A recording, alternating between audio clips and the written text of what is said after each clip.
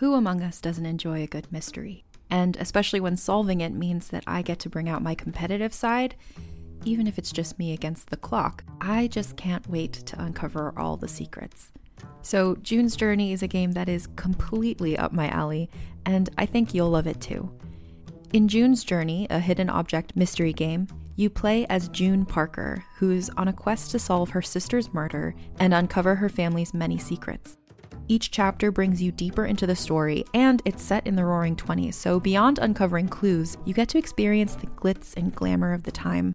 June's Journey is definitely not a game I play mindlessly, which I love because I get genuinely invested, and a lot of it is a race against time, so there's a little fun added pressure of trying to find the clues as quickly as you can in each scene. There are also tons of ways to customize the island that you're on, learn more about the characters, and then new chapters are added weekly, so you really can't run out of things to explore. So if you think you're up to solve this case, download June's Journey for free today on iOS or Android, or play on PC through Facebook Games. June needs your help, detective. Wander with us into a world of magic. Do you like magic? Where old stories take on a new life and the world is teeming with possibilities. Oh, for the last time, we're not kissing, Fritz. Join Jenny and Madeline in this fantastical audio drama as they journey into the stories you grew up with. Okay, Gown. Let's do this. And reinvent fairy tales with a feminist twist. Ready for your next adventure? Then we'll see you soon in the forest of feminist fairy tales.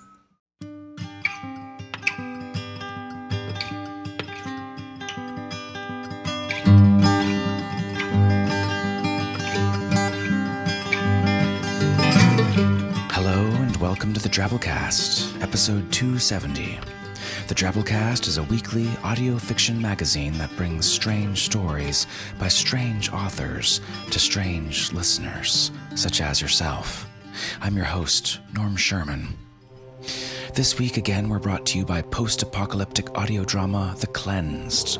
15 years have passed since the traumatic undoing of society known as the Breaking.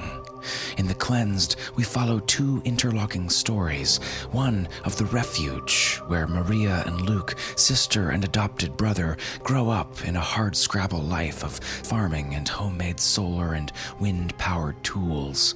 Their life is interrupted when John Prophet, a ghost from their parents' past, comes mysteriously riding in one fine afternoon. Prophet's arrival comes because far away across the ocean, a new force called the Republic is rising, a force bearing military might and an iron fist. Dad always told me that when the world went down, it wasn't with a big crash. It was a series of them, like strand after strand snapping from a big web. Did he ever tell you what it was like?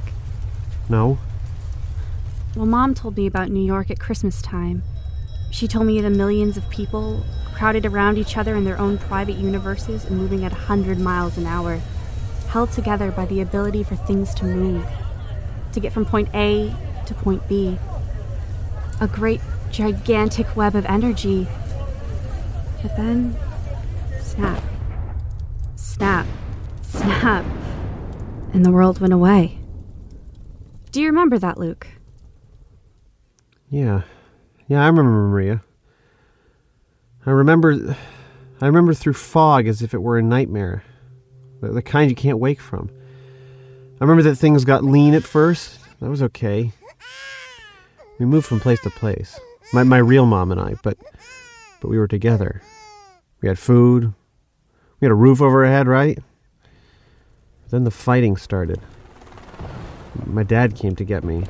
And then the soldiers came to get him. I'm sorry, Luke. No, don't be sorry. Look, everyone has always been sorry for me. Then tell the story, Luke. You tell it better than anyone. You say it like it was an adventure. Well, it was, wasn't it? Times. So? I don't know, Maria. There's just so much to remember. Start at the beginning then, huh? What, with John Prophet? John Prophet. Yeah, he was the center of the web that brought all these people together. And then tore them apart. Yeah, that sounds about right, doesn't it? John Prophet the Spider. Oh, tell the story, Luke. Tell tell them all about John Headstrong Prophet, who nearly killed us all trying to save us. Okay, Maria, I'll do my best.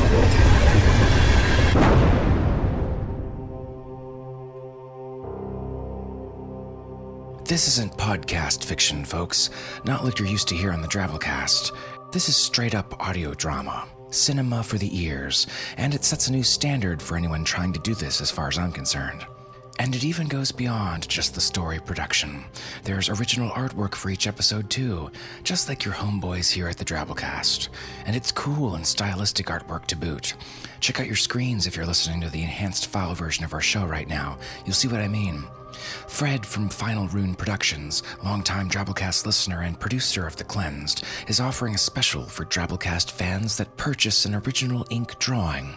You get the piece for $25 off regular price, plus he'll give you the uncut digital box set of Season 1 for totally free. That's 4 hours of action-packed awesome listening, plus the digital booklet on its own at $25 value. You'll find this deal at our own special Drabblecast Cleansed page at www.thecleansed.com/Drabblecast, also linked in our show notes. Check it out for some cool discounts available exclusively to weirdos such as yourselves. All right, 100-word story time. This week's Drabble comes to us from David Metis, and it's called The Politics of Time Travel. David lives in Northern California with his wife, 2-year-old daughter, and family pup. He writes Drabbles in his spare time like any fine, upstanding family man, and also makes Minecraft videos, which, yeah, you can check out at youtube.com/TEHMetis. The governments of the world were very interested in my time machine. They had put together committees and think tanks to determine the laws that would govern time travel. They determined that no private citizen or government should have the power to alter the timeline. The governments of the world were very interested in my time machine. They had put together committees and think tanks to determine the laws that would govern time travel. They finally determined that only I, who was foretold in all of the world's ancient texts, should be able to alter the timeline.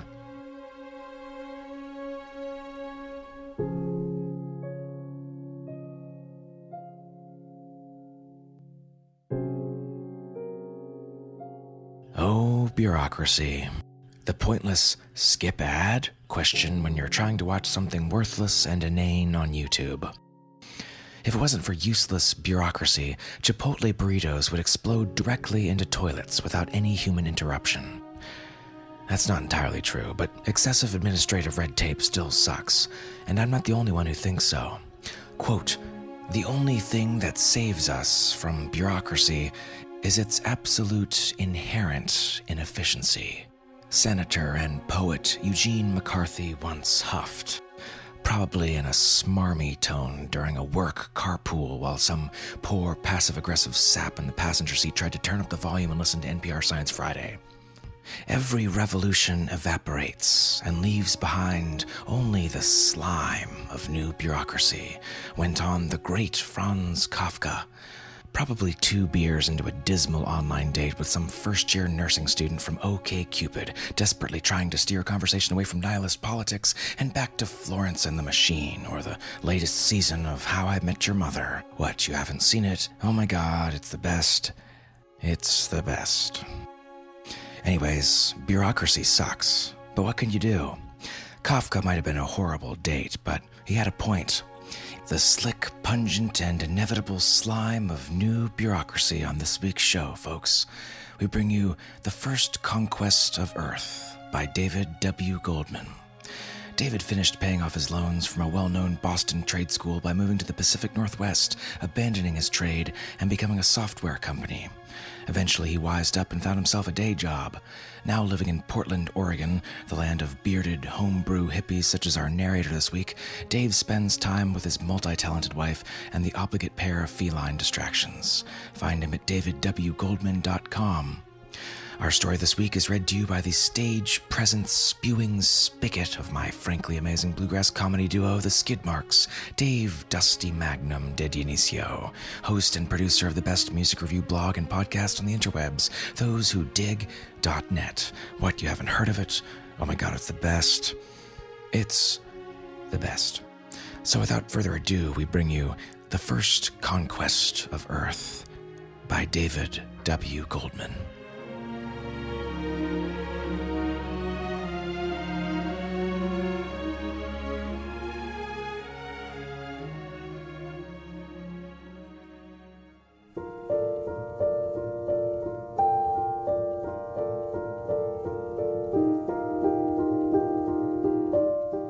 April 2013. When the alien fleet was first sighted just beyond the asteroid belt, end-of-the-world riots broke out in cities around the globe. But when astronomers calculated that the huge, silent ships would take nearly 3 weeks to reach Earth, all but the most committed rioters felt their enthusiasm wilt. By the end of the day, they'd all dropped their bricks or bats and slunk home, plundered consumer electronics in hand, muttering about the aliens' apparent lack of urgency. Nearly 3 weeks later, the alien fleet braked into Earth orbit. Telescopes provided increasingly detailed photographs of these 6 immense, gleaming spheres, thoroughly bristled with ominous protuberances. Once the ships had settled into an assortment of planet-girdling orbits, the transmissions began. Radio and television channels in every part of the world were filled by an androgynous voice. After nearly 2 minutes of declamation, in Chinese, the voice paused briefly. With a slight click, it resumed. Humans of Earth, be advised. In accordance with the law and custom of the Syndicate of Mutually Tolerated Civilizations, you are hereby notified that your existence has caused unacceptable offense to the free-trading people of the Orlop hegemony. You are hereby granted a period of anticipatory mourning, said period to extend no less than 87 and no more than 121 hours from the initiation of this notification. At the completion of said period, the conquest of Earth by the Orlop hegemony will commence. In accordance with the Syndicate law and custom, the conquering party will be granted right of first refusal toward all resources of the conquered party, including, but not limited to, items of mineral, biological, and intellectual. In addition, the conquered party shall immediately provide the conquering party with a supply of personal slaves, equal in number to the population of the conquering party, or 1/4 of the population of the conquered party, whichever is less, as determined at the commencement of conquest. Said slaves shall be non-returnable and fully transferable, with the provider guaranteeing perpetual replacements for fatal defects caused by improper design, intrinsic pathology, or self-negligent behavior. Further details, including a complete database of relevant Syndicate law and custom, shall be disseminated immediately post-conquest at a non-declinable price set by the seller in accordance with Syndicate law and custom. Humans of Earth, be advised. The message repeated in Spanish, then in Hindi, and then, one by one, in 500 other languages. And then the Orlops went silent, disregarding the myriad governmental and other responses that frantically sought to clarify or negotiate. In the tense days that followed, behind closed doors in capitals around the globe, calls for a military response were hurriedly rebuffed by those terrified of Orlop reprisals. Given the aliens' presumed technical prowess, not to mention the threatening appearance of their monstrous ships, no leader wanted to be the first to draw the Orlops' ire. So it was with a collective holding of high governmental breath that 3 days after the Orlop transmission, these same leaders responded to urgent alerts that a missile launch had been detected in North Korea. For 10 minutes, terrestrial, airborne, and satellite reconnaissance focused on the rocket climbing toward one of the great alien vessels. Watchers argued over likely Orlop countermeasures, lasers and particle beams, space-to-space projectiles, remote reprogramming of the weapon's guidance systems. The missile continued its ascent. Or perhaps the aliens were waiting until the instant before impact, when they would simply dodge the primitive Earth weapon using the fantastic acceleration of their formidable engines. The Orlaps didn't dodge. The missile struck the ship's hull and exploded, its flare immediately blinding most of Earth's observing instruments. As new instruments were hastily brought to bear, they did not reveal a crippled warship venting atmosphere and debris from a jagged, gaping wound. Instead, the entire ship had been vaporized. A huge, dimming cloud of glowing gas expanded outward from the point of explosion. The 5 remaining ships were moving to higher orbits. None, so far, had taken any other apparent action. An anxious Earth awaited reprisal. Silent minutes passed, and then the radio and television transmissions returned. As before, the familiar voice spoke first in Chinese, briefly this time, before switching to English.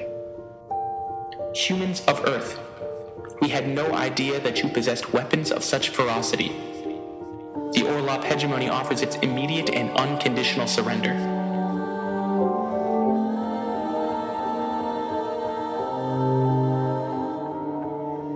June 2013. Rene Erdani hated his job. After more than a decade of generally satisfying work as a United Nations negotiator, a month ago, Rene had thought he'd reached his career zenith by being named head of the Earth delegation to the settlement of Conquest talks. But today, his chief motivation for getting out of bed was the knowledge that in a few hours, the final documents would be signed, and then for the rest of his life, Rene Erdani could spend each day not speaking with the Orlops. Following his superior's bidding, Rene had started the first day of talks by demanding all scientific and technical details needed to construct vessels with the speed of the Orlops' ships. Truls, the Orlop negotiator, a deferential entity who stood a head taller than Rene, and otherwise bore a remarkable resemblance to a purple, 3-armed Sakura cactus plush toy, had responded by causing its cart to trace a small circle on the floor. A familiar human-sounding voice then emerged from a fist-sized, brass crescent strapped to Truls' trunk. I regret to inform the dignified representative of the people of the Earth that while the Orlop hegemony would, of course, be eager to supply its conqueror with the information you request, we are otherwise constrained by the law and custom of the Syndicate of Mutually Tolerated Civilizations. Constrained? Rene responded. How so? Again, the Orlop traced a circle. In the succeeding weeks, Rene would come to abhor this gesture. According to Truls, it indicated humble and regretful apology, but Rene would grow to suspect that it actually represented the Orlop equivalent of a snicker. The people of Earth, by syndicate law and custom, have right of first refusal to all intellectual resources of the Orlop hegemony. However, said law and custom also require the hegemony to demand an appropriate and fair price for any resource transferred. With all humility and respect, I must inform the dignified representative of the people of the Earth that his world presently lacks the assets necessary to purchase the information in question.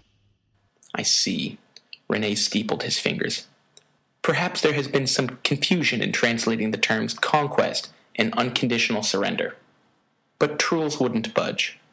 It claimed that the Syndicate placed considerable emphasis on encouraging its members to uphold Syndicate law and customs. Rene remained calm. We have defeated your armada with a single small missile. Hundreds of more powerful weapons are now trained upon your remaining ships. You are hardly in a position to refuse our demands. Relations between the hegemony and your Syndicate are of no concern to Earth. Truls circled. It explained that the Syndicate's encouragement in such matters tended to involve the warships of member civilizations whose military vigor significantly exceeded that of the Orlop hegemony, or of Earth. Rene chose not to press the point. According to his briefings, from their new, higher orbits, the Orlop ships could easily detect and avoid anything Earth might launch at them. Humanity's superior status in these talks seemed to depend entirely upon Orlop convention, and not anything Earth could enforce. Over the following days, Rene failed to acquire the secrets of artificial gravity, interstellar travel via wormhole, and vacuum-based energy generation. Then, in a protracted negotiation whose inventiveness and resolve would be studied for decades by diplomats worldwide, he finally forced Truls to name an accessible price for the details of a very limited form of teleportation. Unfortunately, that deal was ultimately scuttled by Turkey's disinclination to allow Istanbul to be shipped off-world. At one point, Renee had asked the Orlop on a purely hypothetical basis what humanity might purchase with a promise to allow Truls to return to its ship unharmed. Truls didn't flinch. The taking of hostages, if I may so grossly recharacterize the hypothetical suggestion of the esteemed Earth representative, is not, in fact, prohibited by any syndicate law or custom. Renee's eyebrows lifted. Indeed, he replied. However, continued Truls, in such situations, member civilizations are enjoined from paying directly or otherwise any form of ransom or liberation fee. The penalties for non-compliance are impressive. We're talking about your life, Truls.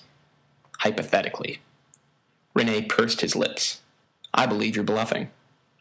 Truls' trunk twisted clockwise, a gesture that Renee had come to consider a shrug.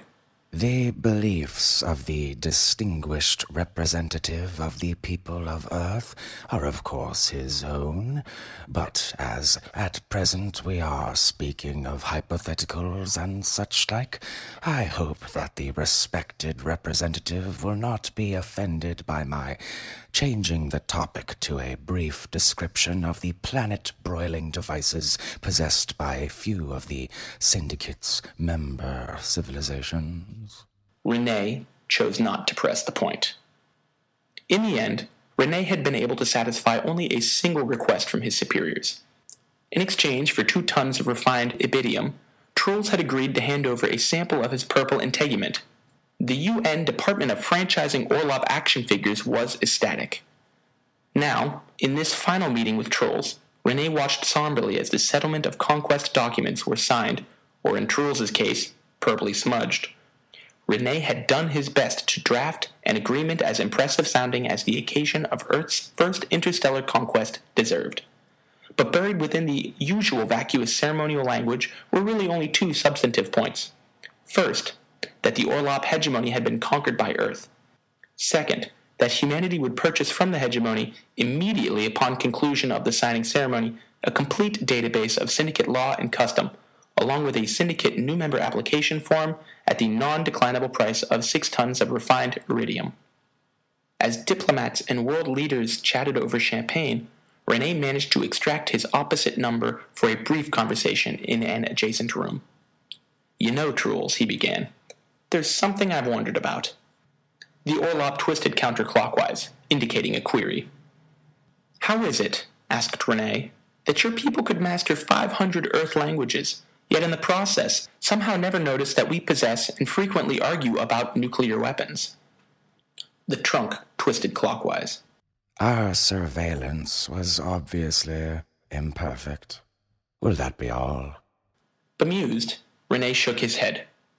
Truls, you and I have spoken every day for a month, yet I don't think I understand you or your people any better now than when we first met. How fascinating. I think I'll head back to the party. As the Orlop pivoted, Renee said, Representative Truls, I note that your formal prolixity seems to have lessened somewhat now that the settlement has been signed.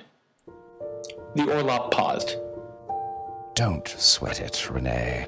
Tomorrow, the Orlop hegemony will start fulfilling all of its requirements as a conquered civilization. Renee frowned. Wait. But Truls wheeled onward through the doorway, his cart tracing a small circle as it crossed the threshold.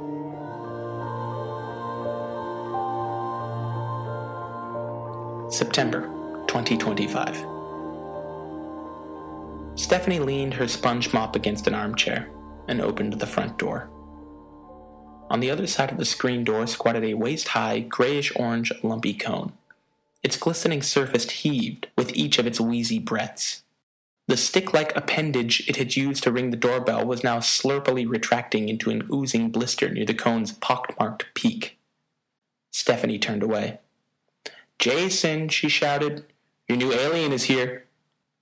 As usual, the teenager failed to respond to her call. In the meantime, the alien on her porch had rotated so that the brass crescent strapped around its otherwise undefined midriff pointed towards Stephanie. "Jace," it announced. "On."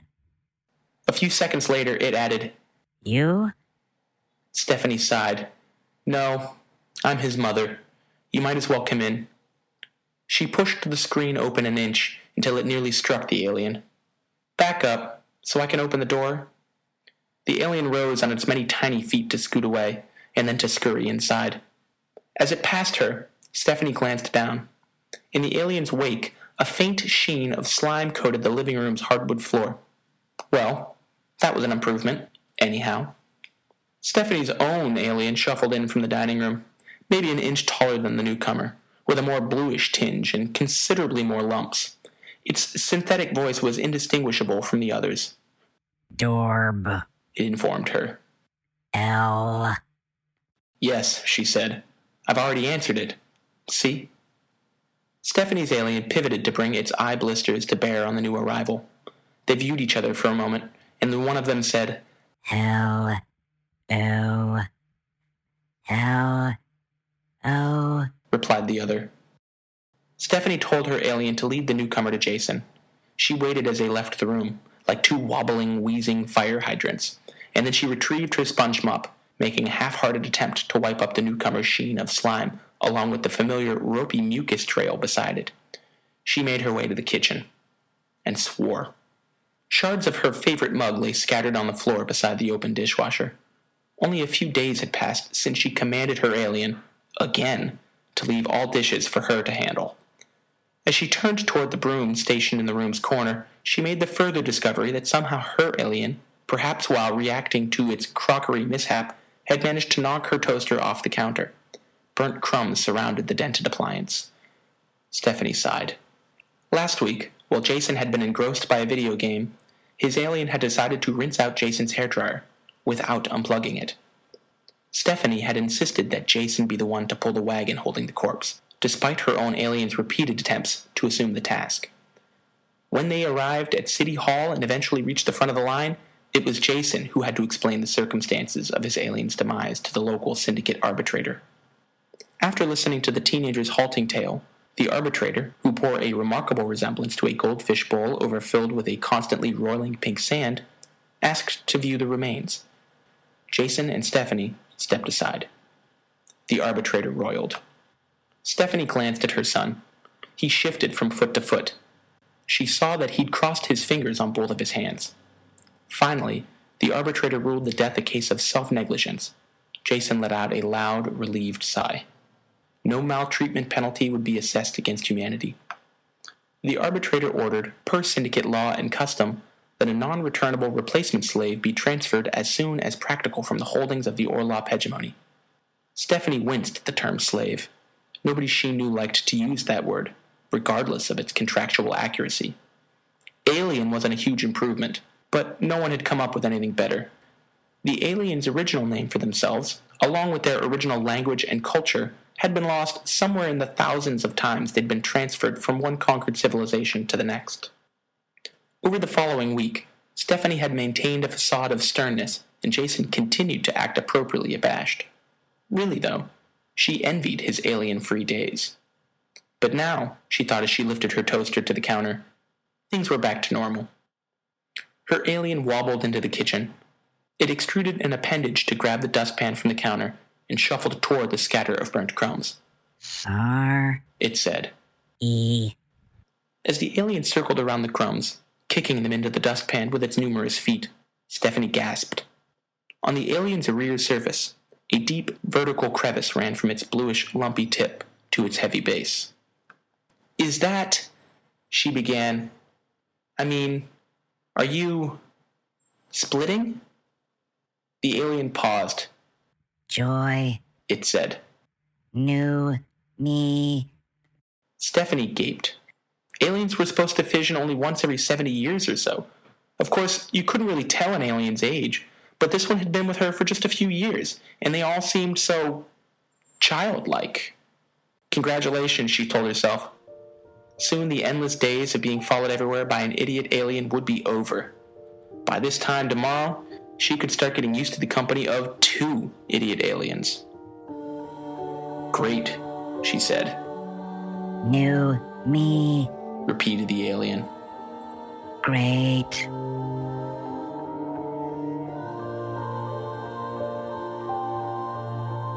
June 2213.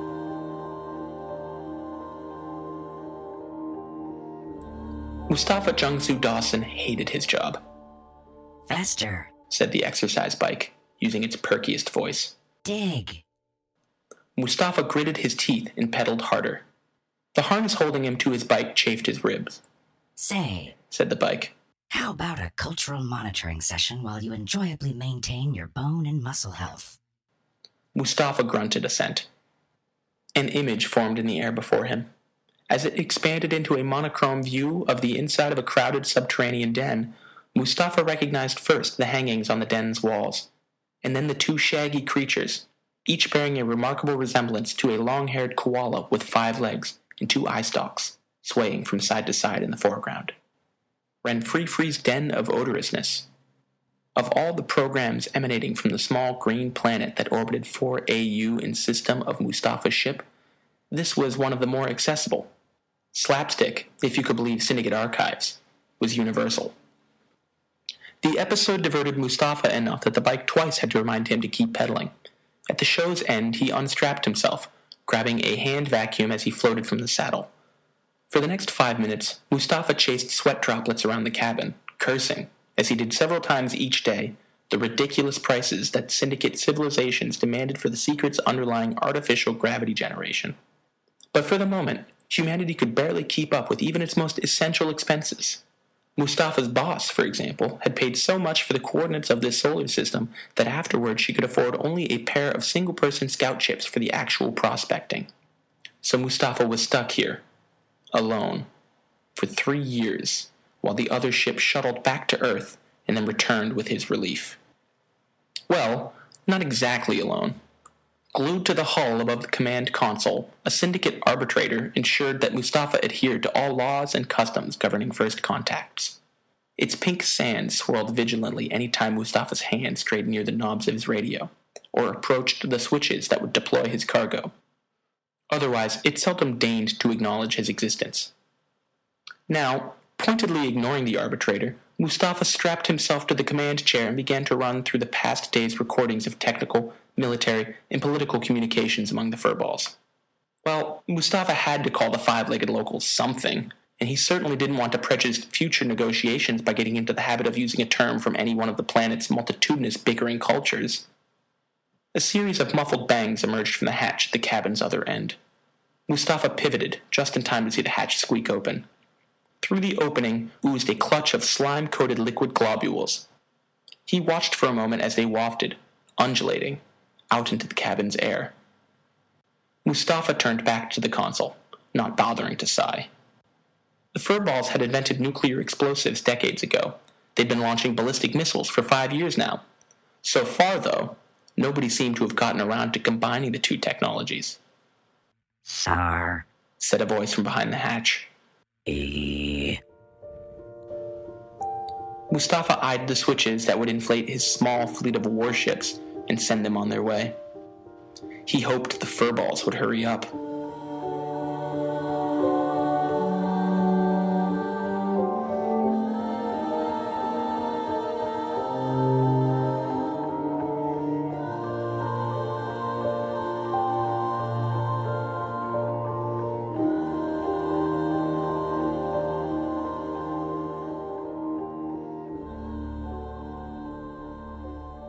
So it's legal to sleep on a pillow, but illegal to hold it over somebody's face till they stop breathing?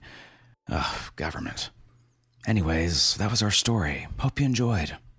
The Ottomans thought they were pretty badass for taking down Constantinople, right? Now they're a superfluous furniture alternative to resting your feet on the floor. So if you enjoyed this week's story, it sure would be keen of you to take a minute and donate to the show.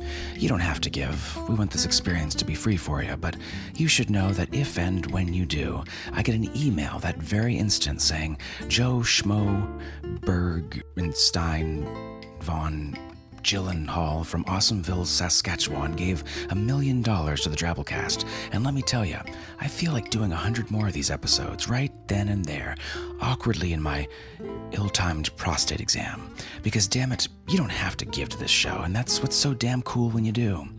It flies in the face of every system and commercial procedure coarsely installed by the fumbling, Dorito-scented fingers of oafish modern man, in all of its Cool Ranch-flavored splendor.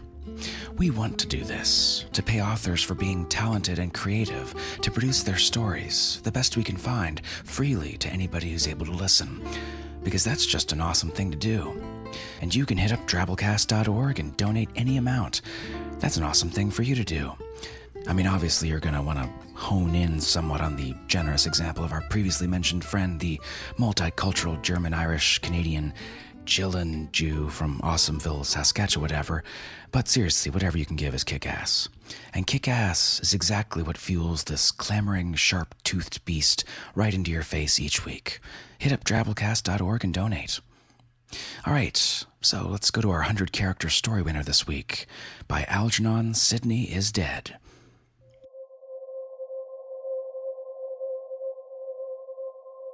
The walrus ate no fruit. Plus he and half the garden warned of the dangers. But 3 bad apples ruined Eden for everybody.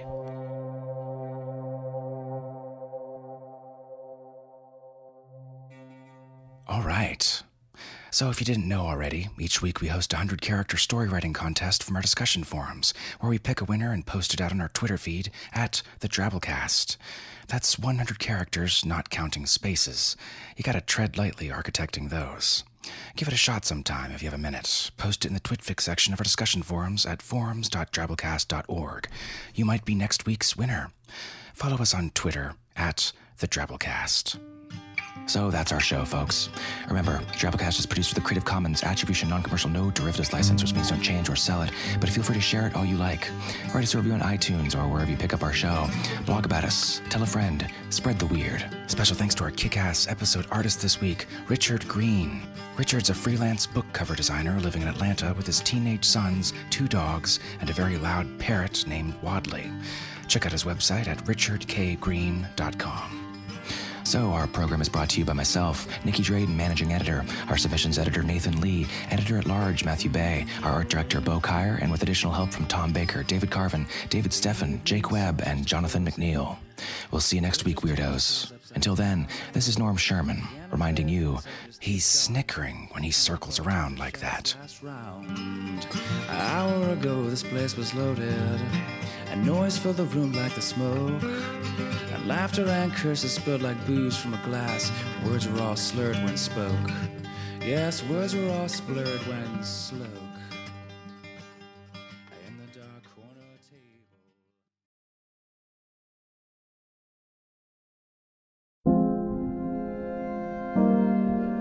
You've probably heard the name Mary, Queen of Scots, and maybe you know the importance of her legacy to the British monarchy.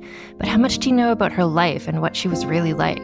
For instance, did you know that she preferred to have her eggs scrambled, or that giving gifts was her love language?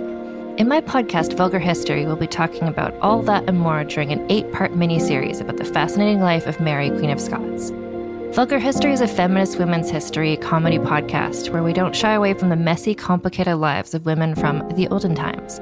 Particularly with women in history, it's easier to use broad strokes to portray who they were, and it's like we forget they probably also had messy lives, complicated relationships, and maybe things weren't as black and white as they might seem in a textbook. But I'm dedicated to sharing the sides of the stories we don't always hear, and each episode is supported by rigorous historical research. Turns out there's really something about Mary, Queen of Scots. So be sure to tune into my series about Mary, Queen of Scots, and check out the other incredible women I've talked about while you're there. You can listen and subscribe to Vulgar History wherever you get your podcasts, and learn more at vulgarhistory.com.